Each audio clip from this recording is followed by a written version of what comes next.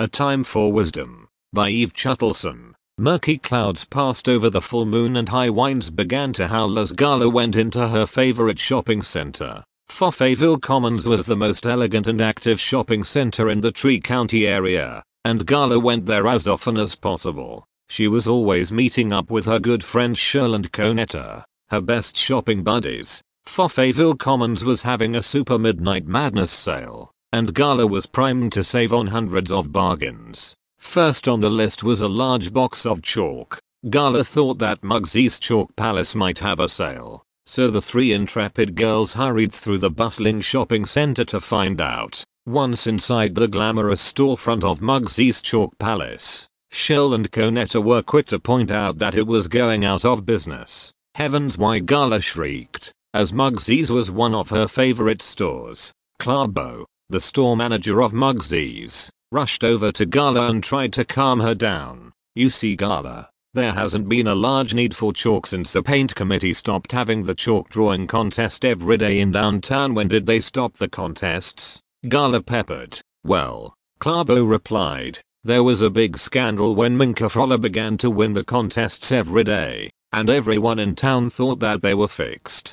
Carla, Shirl and Conetta were immediately furious over the situation. They all knew too well that Minkafrolla often tried to cheat the system. Shirl made a quick call to her friend Yart and found out that Minkafrolla had indeed been bribing the contest judges with free plant food. I knew it, Carla shouted as she raced over to Clarbo. Minkafrolla was bribing the judges, and I am going to call the mayor, Carla shrieked. Just then, Mayor Alderman raced into the store. You must not close, he shouted. The city council just found out from Shirl that Minkafrolla was bribing the chalk contest judges. Now that we know, we have elected a new committee of judges, and the daily chalk contests will resume tomorrow. Clarbo, who was saddened that his chalk store was facing closure, jumped up and clicked his heels. Now we can't stay open forever, he announced as he began tearing all of the going out of business signs down.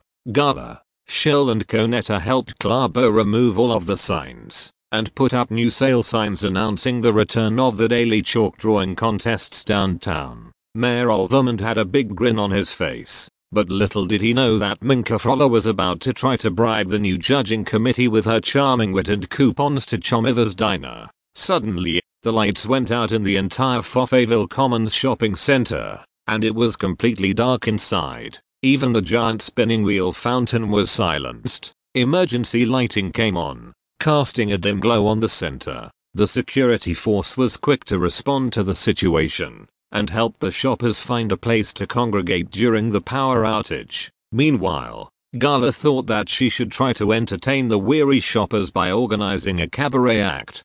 Carla cobbled together a few musicians and a few dancers and began performing a few nightclub tunes. Shirl appeared jealous, as she had always wanted to be a nightclub singer. Shirl took her brand new box of chalk and hurled it at Carla. Suddenly, many people began shouting at Shirl, and she decided to run for cover. She hurried in the darkness over to Baton World and convinced the shopkeeper to lend her 20 batons. In a fit of confidence, Shirl hurried onto the makeshift cabaret stage, twirling all 20 batons and singing God Bless America. The crowd roared with applause and began shouting and screaming for more. Carla took the opportunity to begin singing Glowworm when the lights suddenly came back on. The giant spinning wheel fountain roared back into action like a geyser and soaked both Carla and Shirl. Conetta, who had been busily knitting a new shawl while all the commotion was going on, decided that it was time for her to look for a new bathroom sink.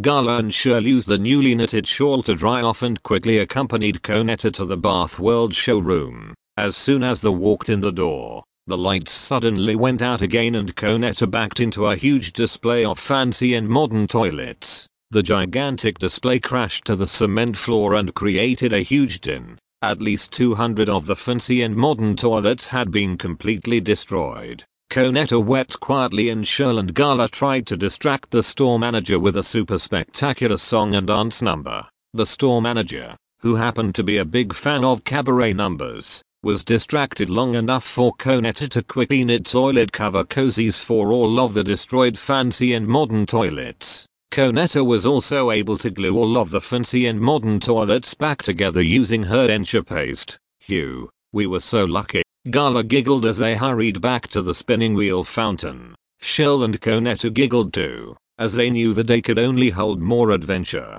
The end.